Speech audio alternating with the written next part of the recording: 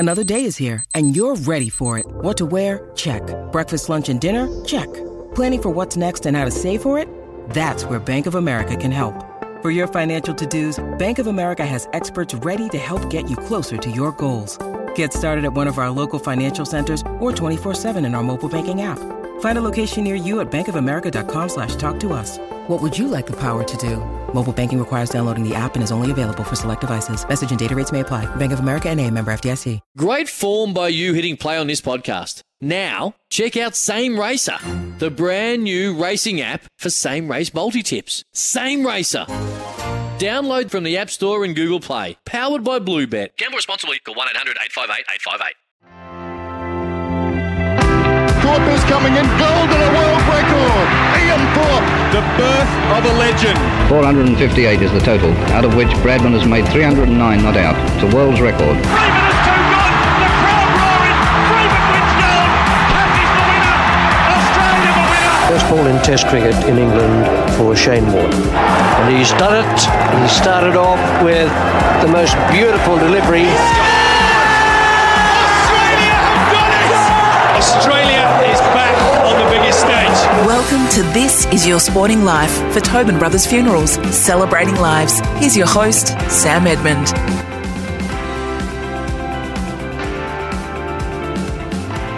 Hello everybody and welcome to the show. As always, we're here for our friends at Tobin Brothers Funerals, celebrating lives. Well, today we're speaking to a four-time Olympic medalist, a UN Sporting Ambassador and an Order of Australia medalist. Swimmer Daniel Kowalski experienced success and disappointment in the pool, but his career was underpinned by a dogged determination that made him one of the best distance swimmers in the world.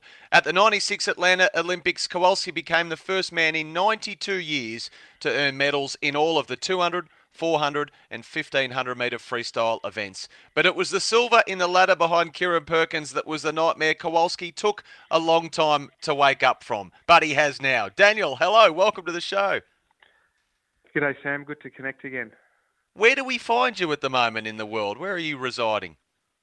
I live in Sydney. I've been here for about 10 years and currently working for the Australian Olympic Committee. So it's been an interesting year, to say the least.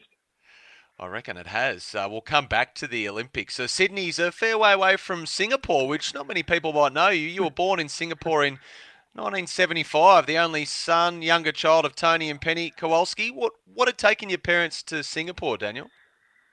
Yeah, Dad's Canadian, Mum's English, and they actually met in Perth, and Dad was a drilling engineer and was, I guess, relocated to Southeast Asia, where I spent the first 5 years, a few months in Singapore after I was born, and we moved to Malaysia, then Indonesia, and then ultimately got relocated back to Australia and to Adelaide. So I don't remember a lot of that, obviously, being young, but there's elements that I do remember fondly, actually.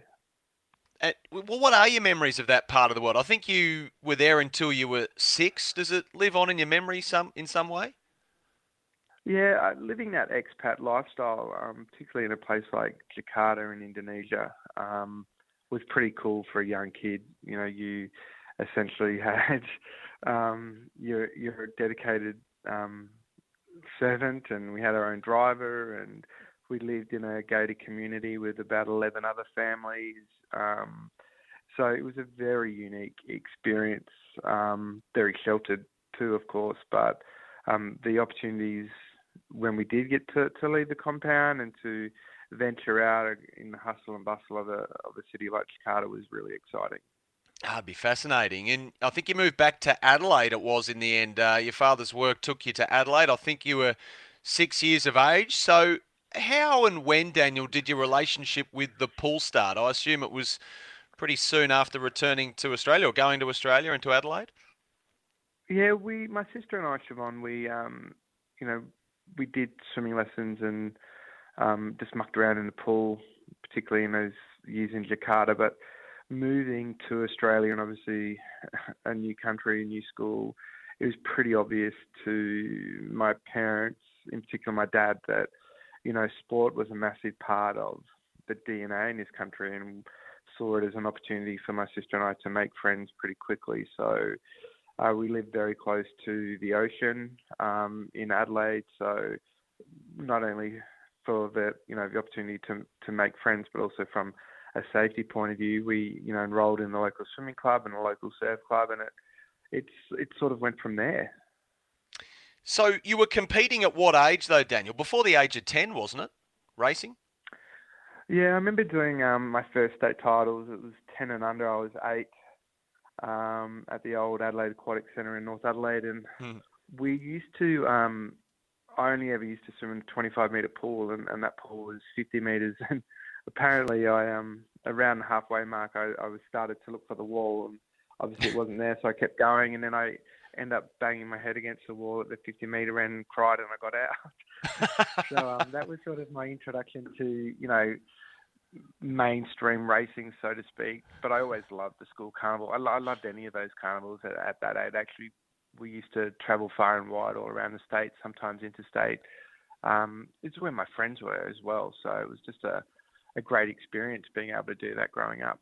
Yeah, yeah. And was there a moment, though, and I imagine it was a couple of years after you banged your head on the wall, but was there a moment when you thought, okay, I might be able to make something of this, I can take this a lot further than some interstate carnivals?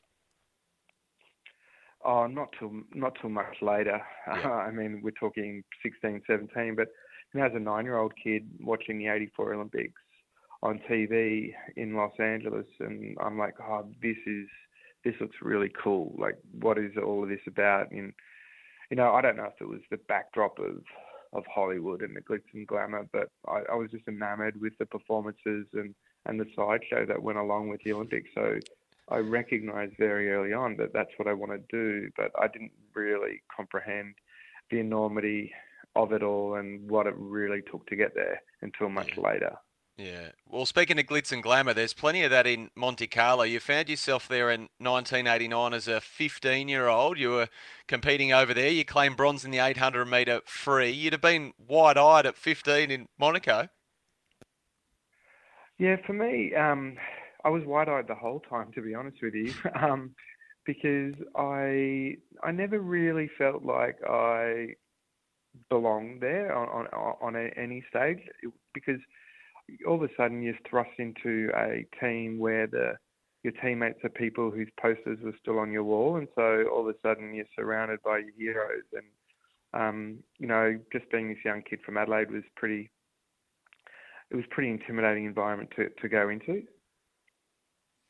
So the longer distance, though, that would become your forte pretty quickly. I mean, why do you feel you gravitated to, obviously, the 800 at this age and the 1500 as well in the end? What was it about that particular discipline that suited you, do you think? It was the last event that I could do if I wanted to reach my goal. Modesty, no false modesty here, please. No, I'm dead serious. My coach at the time, David James, pulled me aside, and I tried essentially it was going to be trying to fly, and I'm pretty little guy, I guess, 5'11", so I definitely didn't have sprinter ability either, both physically and just as a part of my makeup physiologically. And so he's like, there weren't many 1500 metre swimmers in 88, 89, and then within 6 months of me deciding to focus on that, Glenn Houseman unofficially breaks the world record. Kieran Perkins breaks 15 minutes behind Glenn Houseman in the 1500, the second and third people to ever do it. So all of a sudden you've got the two of the three fastest in history in your own backyard. So that moved to the 1500. At one point I was like, oh, what have I done? Because it's not the easiest event to train for, but I enjoyed that aspect of it, that sanctuary and following the black line as a kid in year 11 and 12 was something that I really relished on a daily basis. And, I had role models and the best in the world, a couple of states over, and that made it more real. Yeah, I mean, 30 laps, as you just touched on, it's a long time to be alone with your thoughts. Yeah, well, when you factor in some weeks you're doing up to 80 kilometres a week, all in preparation for only 30 laps. It's pretty daunting, but I guess the beauty of the mindset is that you can find wins in every session that you do, and so it made what can be monotonous of following that line up and down quite enjoyable. When you touched on him there, Daniel, when did you first cross paths with Kieran Perkins? I mean, your careers would be so frequently intertwined, as you just touched on. He's 2 years your senior. Do you recall the moment when you first came across him? The Commonwealth Games trials for the 1990 Commonwealth Games were actually held in Adelaide, and I was actually in the same heat as Glenn Houseman when he unofficially broke that world record. I had about 125 metres still to go, but I remember the crowd vividly. And then I just remember this other kid from Queensland who was really young. He was about 18 months older than me, and I thought, wow, that's pretty cool. But I couldn't really remember his name. It wasn't until the Commonwealth Games about, 6 to 8 weeks later that, he really stood out and won that silver behind Kieran. So it was that period of, January 1990 to January 91 where he came second in the World Championships behind Jörg Hoffmann from Germany at the Worlds in Perth. And then obviously he went on to stamp his authority from there. You're listening to This Is Your Sporting Life thanks to Tobin Brothers Funerals, a family-owned business since 1934. Well, next, a young Daniel Kowalski sets his sights on the Olympic Games. You're listening to This Is Your Sporting Life with Sam Edmund for Tobin Brothers Funerals, celebrating lives.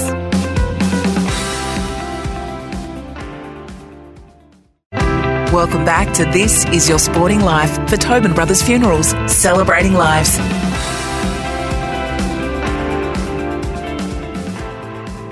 Hello, great to have your company on This Is Your Sporting Life, made possible by Tobin Brothers Funerals, celebrating lives. We're with former swimming star Daniel Kowalski. Well, Daniel, you had your sights set on the 92 Olympics in Barcelona. Now, as you touched on before, Australia actually at this point have the 3 best 1,500 metre swimmers in the world, and you're one of them, but we can only send 2. And ultimately, you're edged out by Perkins and Houseman, who go on to win gold and silver respectively, with Perkins smashing the world record. Was it difficult to sit back and watch that event at those Olympics?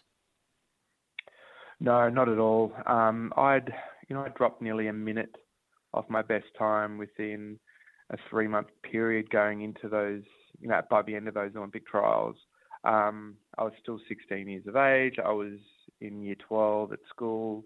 I'd had no senior international, real experience. And so I just wouldn't have been ready to go to an Olympic Games. I think I would have been very overwhelmed and overawed by the whole situation. And, I finished the year ranked 6th in the world, and that was a big game changer. From that 3rd place, I recognised I needed to step it up, and so my family, packed up and we moved to the Gold Coast for my swimming, and that was a real massive career move for me in a positive direction. Yeah, but just those Olympics in Barcelona, didn't your coach David James at one point suggest you could still get there by representing Canada, who obviously you had dual citizenship with because of your father? You obviously rejected that idea, but was it tempting even for a fleeting moment? It was and it wasn't. It was established very early on. I hadn't lived in Canada enough days to be eligible. Right. But I kind of knew, the times that people were swimming would require another considerable drop. The way in which Kieran and Glenn, to a lesser extent, had started swimming the 1,500, there was a lot more speed, front-end speed. So having that ability to go out quick and then sustain it over a period of time and then settle into a good rhythm. I didn't have that easy speed yet. I wasn't strong enough. I wasn't fit enough. Technically, I wasn't good enough. And so I knew all of these things. And whilst there may have been a small desire to want to go because I wanted to live out that dream I had as a 9-year-old kid, I thought I need to be patient and wait. So I'm kind of glad that I missed out, because I think that it can go one of two ways. It can be an amazing experience or it can be a crushing experience. And I don't think I was ready for it. Yeah, but you were coming. The improvement was there, although you mentioned the move to the Gold Coast. I mean, the bad luck plagued you in the years after 92, didn't it? You had a shocking run. I think you got glandular fever in 93 and respiratory tract infections as well around that time that would have taken a bit of getting over. Yeah, 93 was a really tough year because, you know, your family makes a sacrifice and you move to the Gold Coast where, you know nobody. You're swimming in a very elite environment, and I was, you know, having a lot of health issues as you talked about, and I still hadn't made a senior team yet, so I was really starting to feel a bit of pressure. So when I finally did make Pan Pac team for 1993, there was obviously joy, but there was also massive amounts of relief. But what it did, it taught me, you know, you don't necessarily have to feel good to swim good, and the importance of the mental game. Yeah. You did get yourself right for the 94 Com Games, but that, I think, was when the shoulder problems started to affect you. But you fought on and you got silver behind a familiar name already at this stage in your life, Perkins, in the 1500. Yeah, I mean, that was a race where he broke the world record in the 800 going through in the 800 and the 1500. And those games are pretty special because it was held on Vancouver Island in a town called Victoria, which is where my dad happened to be from. So there was a special connection to those games. And, you know, I'd beaten Kieran earlier in the year in the trials and broken 15 minutes for the first time myself. So I had really awoken the bear to my stupidity. And he got a real fire in his belly, and that showed. You know, he won at the Commonwealth Games, the 15 and the 400, and then we had World Championships in Perth, in Rome. Sorry, a few weeks later, we flew straight there from the Commonwealth Games, and you know, we got another Quinella there, him first, myself second. He smashed a world record in 4 and a 3. He was really well and truly on a roll. But didn't you get food poisoning there on the eve of the competition as well? So the bad luck lingered. I got. God, it sounds ridiculous, but in between the heat and the final, yeah. So you stay in a team hotel. We go back to the hotel, and the dining hall for the athletes had closed because the 1500 heats are the last event of the day. And so I can remember vividly this tomato did not look right, didn't really taste right. And, you know, I don't know if it was that, but shortly thereafter I was sick. I couldn't hold down fluids. I was in a really bad way, to the point where head coach Don Talbot actually said to my coach Dennis, don't think he should swim. It might not be good long-term health for him to do this. So it was a touch and go thing, but in the end, I don't know how, but like I touched on before, you don't have to feel good to swim good, and I felt extremely ordinary. But I did my best time, and I came second. So it's the mind, and it can be such a powerful tool if you can use it properly and to its full advantage. You mentioned how big the move was with the family to go from Adelaide to the Gold Coast, but in late 94, you made another big move. You moved down to Melbourne to train with Bill Nelson, who was then the coach of the Australian national swimming team, to improve your chances of earning selection for Atlanta 96. But Daniel, this is a rather unorthodox move because you actually, am I correct in saying, moved in with Bill, his wife and his 3 kids? Yeah, I just turned 18. I loved the Gold Coast, but I was struggling with Dennis's training. Not the stuff we did, but more. I felt like I needed more of a disciplinarian in my swimming. Dennis is super intense, but can also be super laid back. And for me, I didn't want that at that particular point in time. I felt like I needed something stricter, and that was definitely Bill. And he was kind enough to let me stay with, like you said, with his family, young family, 3 kids under 3. So that was quite an adjustment. And listen, that was, in hindsight, it was one of the regrets that I had because I moved away from that extremely important support network. I thought I knew what I was doing was the right thing. But I got some great results, but if I could have my time over again, I probably wouldn't do it. Yeah, I mean, these were tough days, weren't they? I think you got off to a bad start. The shoulder problems flared again. Then I think you got conjunctivitis and chronic hay fever. And then, well, you had a couple of accidents, didn't you? Get hit by a hit-and-run driver when you were riding your bike as well. I mean, and you might have had some dark days there where you might have even thought about, going back and chucking it in even. Yeah, I've heard a lot about just going back to the Gold Coast. Yeah, it was about the sixth session there in my first week, and I just felt a pop in my shoulder, and I knew that wasn't good. And so I started the rehab, and then I thought, I need to stay fit. So I started running around the Yarra, and before you know it, I had 2 stress fractures, 1 in each ankle. And so it was a very slow grind. It was my first spring in Melbourne. I could barely go outside without sneezing for minutes on end, and it was just like, this is ridiculous. I don't think I can keep doing this. I wanted to pack it in and go home. But I stuck it out and then started the rehab intensely by going to the AIS in Canberra, so I could just be in that bubble environment. And then, it was one of my last days there. I was riding the bike in and I got hit by a car and landed on the shoulder, and I thought, here we go, start all over again. And 95 turned out to be a pretty good year. I swam really well at the Pan Pacs, which was a test event for the 96 Olympics. So it was good. I mean, I'd had the, few things not go my way, but I'd set myself well for that Olympic year, definitely.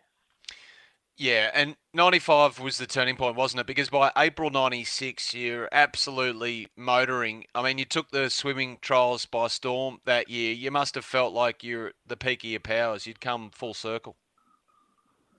I felt like I was, like I said, I had started to get that experience under my belt. We had the World Short Course in Rio at the end of 95, and I did well there. And so for me, it was, 96, clock strike midnight, Peter Pub, the first, second weekend, nailed that after swimming really well at the state titles. And so it was just, bring on Olympic trials in April of 2000 and then obviously just, get to the Olympics. And by this point, you'd had Perkins covered, I reckon. You'd relegated him to Australia's second best distance swimmer. At least that's what the records were showing. But am I right in saying, Daniel, the media and the public were just taking a little while to get on the bandwagon? Wasn't there a rather awkward live cross with you and Kieran on the old Hey at Saturday? Yeah, they showed it's still really bizarre to me, but they showed that final live on Hey at Saturday at the 96 Olympic trials because Kieran was the world record holder, the defending Olympic champion, and he'd yet to qualify for the team. And so it was, broadcast live, and I ended up winning, and he came second and obviously qualified, and that was the news story. So I'm just standing in front of the camera, and we're doing a live interview with Daryl Summers and Dickie Nee, and I must have just looked like a stunned mullet who didn't know what to do or what to say, because I didn't I didn't say anything. But and fair enough, it wasn't about me. It was about the king. So I knew my place. I most definitely knew my place. And there was a press conference around this time too, wasn't there, where you got blindsided by a pretty brutal question that concerned you and Kieran, and you perhaps taking Kieran's mantle as the country's best distance swimmer? Yeah, it was along the lines of what's it like to be the most hated man in the country. Which as a 20-year-old kid was pretty hard to swallow, and I couldn't really rationalise it or understand it at the time, and I still can't really today. But that was the nature of what the sport was becoming because of the performances of people like Kieran, the emergence of Susie O'Neill. It was an exciting time for the sport.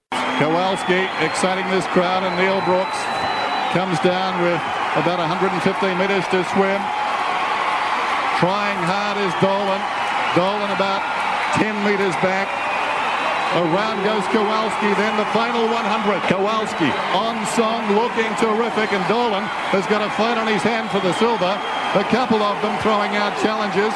England, in fact, James Slater has moved past him. Slater to second place, and the Netherlands on terms with America. America are faltering, but Kowalski turns for the final 50. This is a blowout. This is the World Championships, not the school sports, and Australia are giving it to them. 7:11, 9:5, the world record. Watch that clock. Kowalski has about 28 metres to swim. Halfway back down the pool, Daniel Kowalski being urged on by this crowd. They're on song, and so is he. So is this Australian team. Kowalski driving for the wall now. Check that clock. He's just going to miss it. I think it's tight. Just missed it. But a great gold medal swim for Australia. 7:12:48. That's a new Commonwealth record, new championship record. They just missed out on the world record. Kowalski's out of the water. Look at that. Come on, Australia. Stand up and cheer. Australia, world champions. No, that was high stress, of course. And yeah, with This Is Your Sporting Life, of course, brought to you by Tobin Brothers Funerals, celebrating lives. Visit tobinbrothers.com.au. Well, the race that shaped Daniel's life forever, the Atlanta Olympics, is next. You're listening to This Is Your Sporting Life with Sam Edmund for Tobin Brothers Funerals, celebrating lives.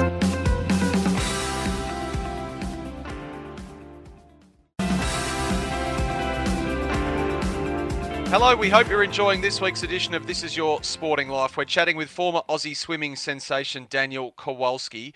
Well, Daniel, all individual sports at the highest possible level require extreme mental strength and fortitude. How much of a head game was the 1,500 metres on the international stage in and around that time of Atlanta 96? That was the most important thing, what was happening between years. And the reason I say that is because I had qualified in lane 4 to the final, and Kieran had qualified in lane 8. For pretty much our whole international career, I was always either in the lane next to him or maybe one or two over. I could always see him. He would always dictate the race, and in most cases, he was a fair way in front, but he wasn't on form, and that was pretty obvious. You know, Kieran was still 12 seconds quicker than me. So I have to have a really good day, and he has to have a pretty bad day for me to really be in with a chance. And I was, everything on paper, you know, indicated that was my race. And, you know, the intestinal fortitude and the mental strength that he had to just take it out from lane 8 and just go for it right from the start. I couldn't see him.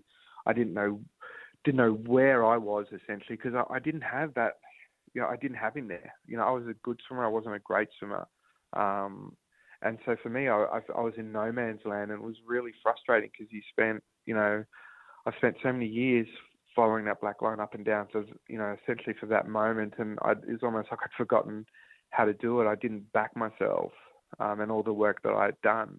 And it really highlighted to me just how important that mental game was. And I had that early on in my career, but I think as the expectations that I placed on myself grew, and the fear of failure increased, I struggled, and that was evident in that race. You know, I did a time that was ridiculously slow, even by my standards.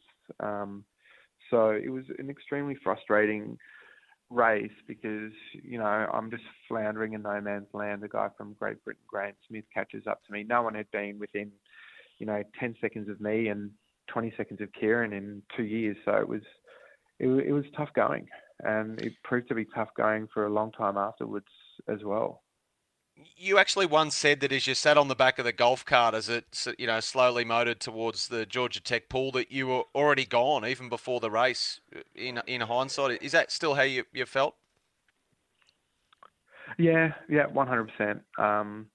Because I knew that I just wasn't in the right headspace. I just didn't believe that I could just swim on my own and do what I needed to do. I guess I'd fallen into this trap of knowing that KP would be there and he would go out a bull at a gate, and I just had to stick to my plan, which is just try to sit on his hip, And then, swimming down, I had more speed than him. And I was always factoring on that. I was always going to be quicker than him down the last 50. And I just thought that's not going to be the case. And so everything into that. The only good thing about the preparation on the actual day was when Susie O'Neill and Petria Thomas came first and second 200 fly in the event before us. We'd finally won a gold medal as a swimming team. And, there's a bit of pressure off. But other than that, I was like, oh, here we go again kind of thing. And it wasn't what I envisaged as that 9-year-old kid, that's for sure. And is Holmertz in lane 4. Can he eventually break through? Watch for Loader.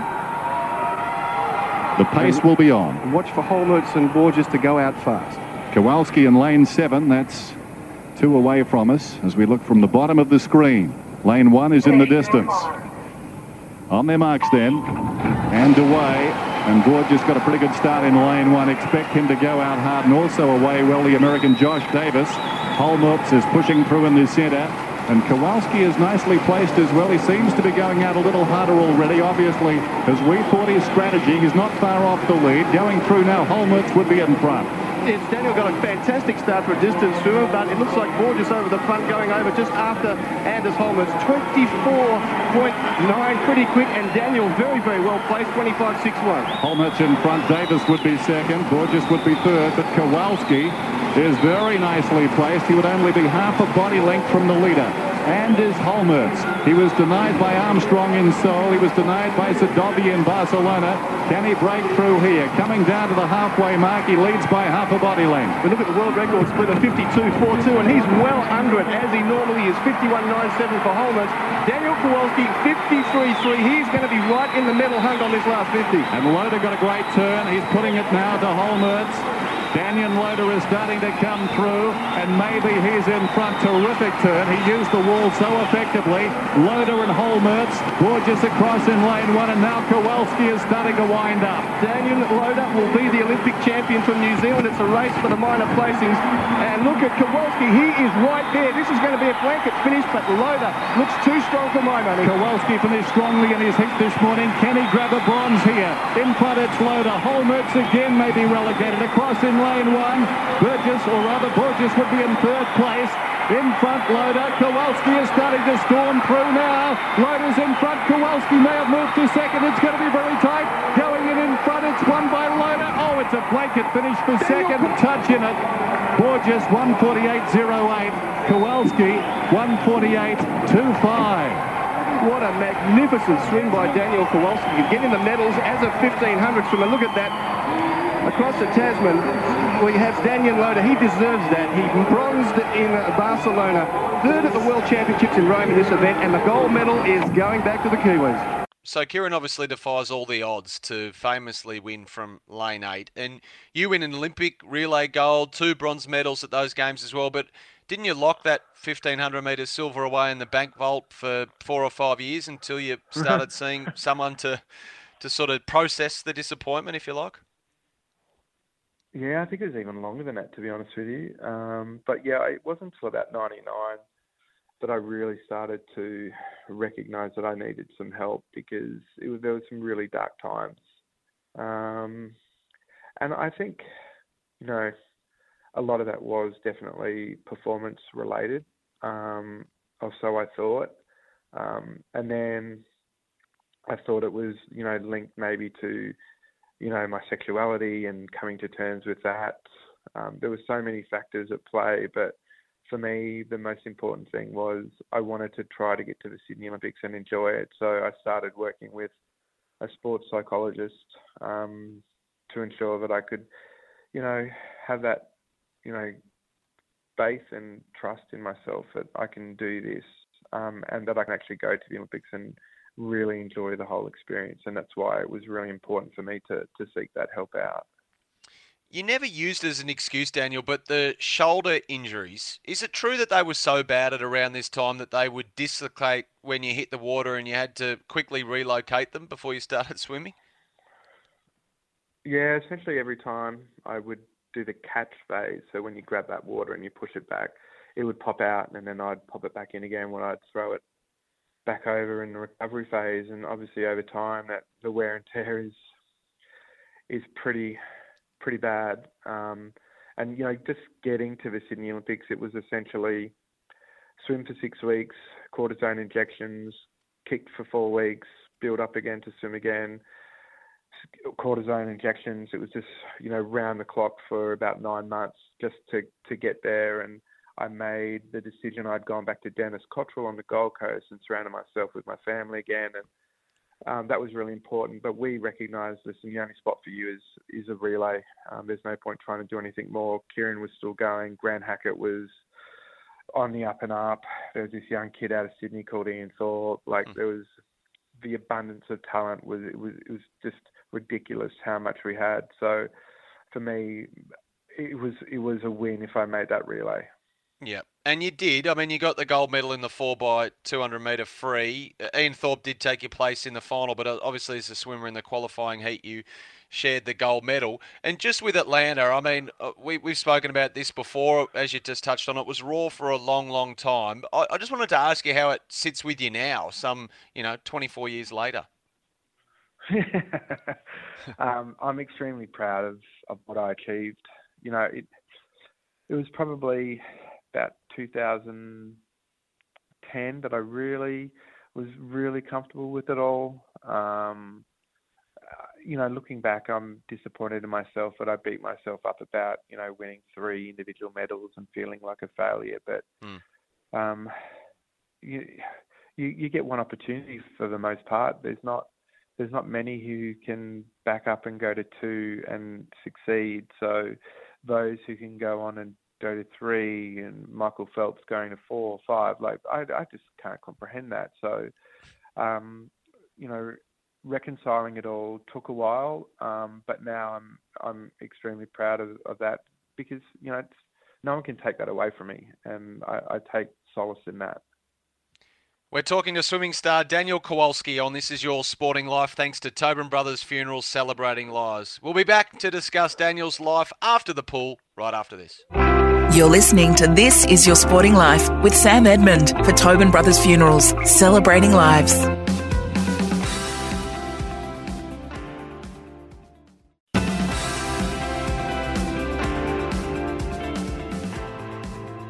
It's been great to have your company here on This Is Your Sporting Life, thanks to Tobin Brothers Funerals, a family-owned business since 1934. Olympic and World Championship medalist Daniel Kowalski is our guest today.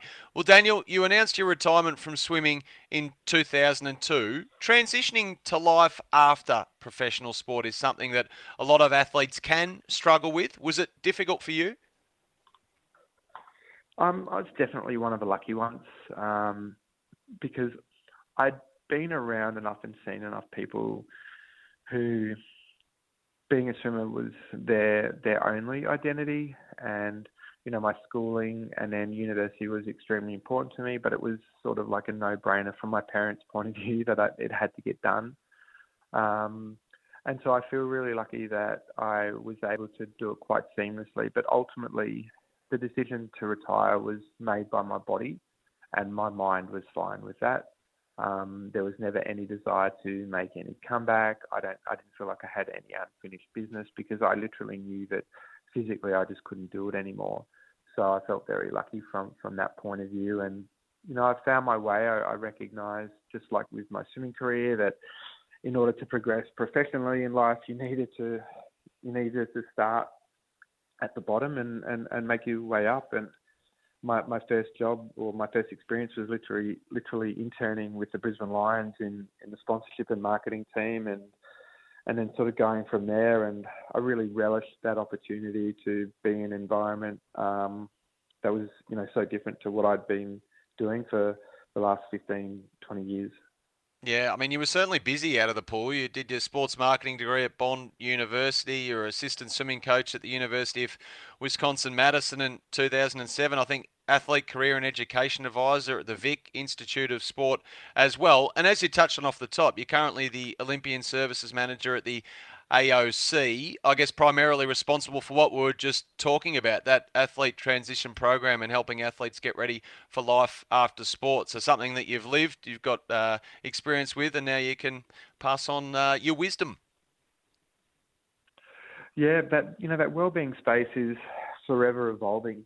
and becoming far more important. And people transition in life many times. And so along with wanting to genuinely engage with our Olympic family, we wanted to be able to provide them with opportunities of support as they transition. And this year, sadly has been a definite reflection on why it is important, with people being made redundant or having to change their skill set and not knowing where to go. Obviously from a mental health point of view, needing the support. So, it's highlighted the need to ensure that support is ongoing, because it can be a difficult experience over time. And so I love the opportunity. The challenge of the postponement of the games has been one that I'll never ever forget for many reasons, like a lot of us. And it's the most impressive thing to come out of one of many things has been the resiliency of the athletes and the coaches who have been preparing for Tokyo, and you see that on a daily basis. I just couldn't. I don't think I could have been able to do what they're currently doing. That's for sure. Oh, just one thing you can't prepare for, isn't it? So, yeah, kudos to them. You mentioned well-being. I mean, you took a big step in your own personal life, I guess, to achieving that for yourself. It was April 2010. You were 34. You decided to announce that you're gay. Can you tell us about the journey, you touched on it earlier, to get to that point where you felt comfortable in saying that? Yeah, it was a long journey, and it was never my intention to publicly come out. I didn't really feel at the time that it was something I needed to do. I'd come out to my family 5 years and friends 5 years before that. But there was a rugby league player in the UK called Gareth Thomas. Yeah. I was starting to get a little bit of pressure from some of the magazines who were going to out me, and so I thought I would just take it into my own hands. And really, I ended up writing an editorial piece, and it's cliched, but I felt like if I could help one person, then it was worth it. And not long after that, Jason Ackermanis started going on his rants, and I really felt like what I did was worth it, because whilst I didn't really know where I stood when I was an athlete, I knew for a few years afterwards, and I'd really struggled with that for a number of reasons. So for me, coming out ended up being a great thing. And, I was working in sport, and I've stayed working in sport the whole time, and I've never once felt not welcome or ostracised, not accepted. So I feel very fortunate with that regard. And in terms of well-being and happiness, I imagine it even though you'd made the decision, as you say, with your family 5 or 6 years earlier, I imagine it made all the difference as well. Yeah, definitely. People talk about this weight being lifted off their shoulder and so forth. I definitely felt like that was the case. And, there's a lot of work still to be done, but I'm really grateful to live in a country where, if I wanted to get married, I could, where, people can openly be themselves. And, for people who've lived it, that is a big deal. For those who may not necessarily understand and think, oh, why is it such a big deal? I get that too. So it's that balance, but I definitely, I feel like I'm whole now. Well, Daniel Kowalski, been great to catch up today. I mean, Australia is, as we know, a country mad for water sports and esteems the athletes who excel in them. Well done on all you achieved, which was plenty, but just as importantly, well done on not letting Atlanta define you. It's been an amazing journey. Best of luck for the next chapter, and thanks a lot for joining us. Thank you, Sam. It's great to chat. And thank you for joining us also. You've been listening to This Is Your Sporting Life for Tobin Brothers Funerals, celebrating lives. Jump online to findtobinbrothers.com.au, and we'll catch you next week to celebrate the life of another sporting icon. You're listening to This Is Your Sporting Life with Sam Edmund for Tobin Brothers Funerals, celebrating lives.